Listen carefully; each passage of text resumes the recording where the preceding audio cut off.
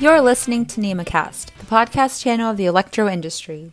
In today's episode, you'll hear Hubbell Power Systems and NEMA Industry Director Jonathan Stewart discuss composite guy strain insulators, including new standards, benefits, requirements, and much more. Okay, hello everyone. This is Jonathan Stewart with NEMA. I'm here today with Sarah Kolomainen and Chad Davis of Hubbell Power Systems. Say hi, everyone. Hello. Hello. By way of introduction, Sarah is an insulator engineer at Hubbell Power Systems within the marketing and design unit, and Chad Davis is a senior product specialist with the construction products and business unit. And Chad, I see here that you've had over 5 years as a certified journeyman electrician. I bet you have some great stories to tell about that. I do, and if we had more time, I'd love to get into those. Yeah, well, perhaps another NEMA podcast on, bedtime stories with Chad. There you go. Back to the reason why we're here today, to talk about composite guy strains and specifically a new standard that NEMA published to cover design and performance of this product. So most of our audience certainly already knows the answer to the question I'm about to ask, but just for the sake of completeness, what is a guy strain? Customers use guy strains to isolate guy wires for increased insulation and safety. They're also used to provide some clearance during maintenance and operation activities. And as I understand it, it's important to recognize that not all guy strains are technically insulators. Is that right? That is correct. Yeah, some guy strains are also electrical insulators, but some are not. And the primary difference is that some guy strains do not have watersheds. And those guy strains that do not have those watersheds are technically not suitable for insulation. They provide only mechanical support. That being said, both types are often referred to as guy strain insulators in the industry. Okay, so just a little bit of a colloquial reference, but it's important to distinguish the two for technical reasons, so I appreciate you walking our audience through that. And the standard that we're talking about covers both types of products, right? That's correct, sir. Okay, so are these products used widely in the industry by utilities? Yeah, they're very common, and they're usually found on the phase side of a guy wire. So why did the industry feel it was important to write a standard specifically for composite guy strains? Well, the short answer is because we didn't have one. The National Electric Safety Code has installation requirements, so customers knew they were getting a guy strain that met their electrical and mechanical needs, but there were still some remaining challenges that the NEMA standard addresses. Okay, and what were some of those gaps? Well, firstly, customers weren't guaranteed interchangeability between brands of guy strain products. So when you had to replace an insulator, you were taking somewhat of a risk if you didn't buy from the same manufacturer or supplier.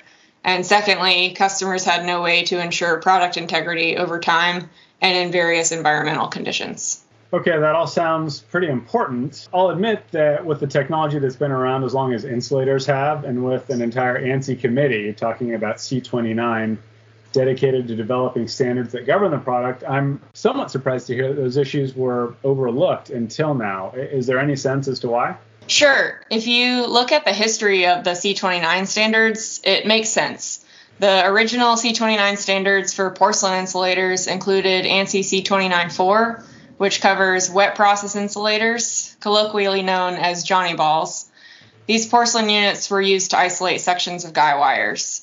With the advent of composite insulators in the late 1970s, the scope of the ANSI C29 Standards Committee was expanded to cover the new composite insulators. The only Johnny balls that were in use at the time were porcelain. There was no need for a standard to govern their composite counterparts. Okay, so essentially what you're saying is since their introduction to the market in the 1970s, composite guy strains haven't been governed in any way by standards. Is that accurate? Yeah, you're correct in terms of standards. However, the National Electric Safety Code has had requirements for at least a decade to address strengths, electrical characteristics, and applications of all guy strains, including composite type. Briefly, by way of summary, what are some of those requirements?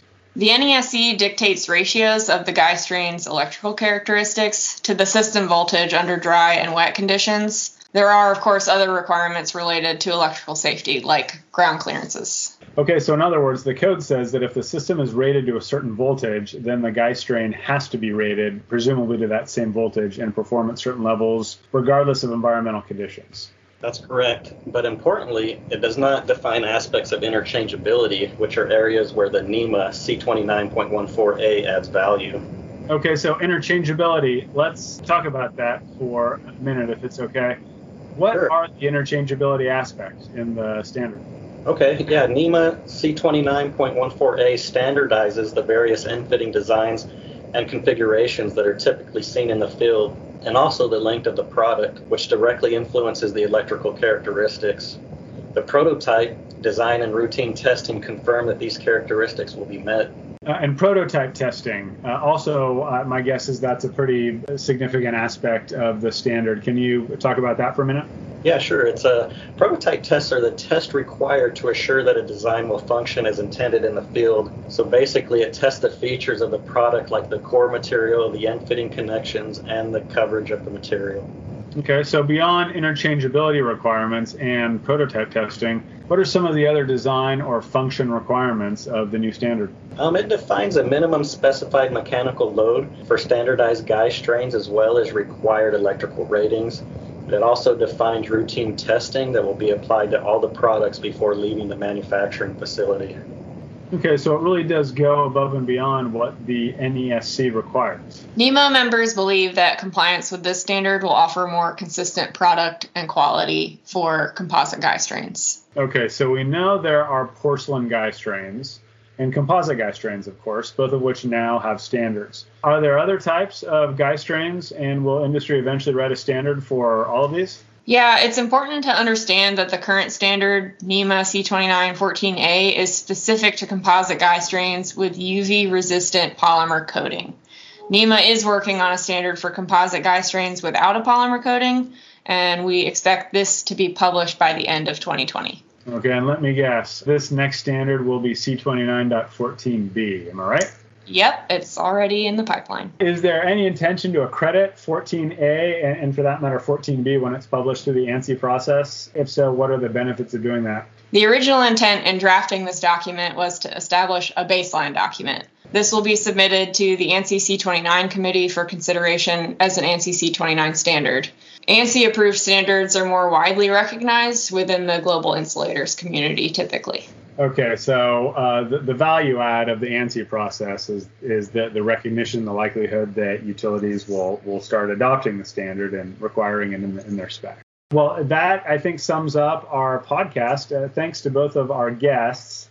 I want to direct listeners to NEMA's High Voltage Insulator Toolkit at NEMA.org for further information and to view the standard on NEMA.org in the standards section. And I'll give our guests the last word. Yeah, so this is a great standard, and I encourage utility customers to look into it and consider referencing it in their standards. Yeah, thanks for having us, John. We appreciate you putting this together. Thank you. Thanks for joining us today. We hope you found this podcast educational and interesting. For more information on the NEMA High Voltage Insulator section and their products and activities, make sure to visit their toolkit on our website. For previously recorded podcasts, please visit nema.org/podcast.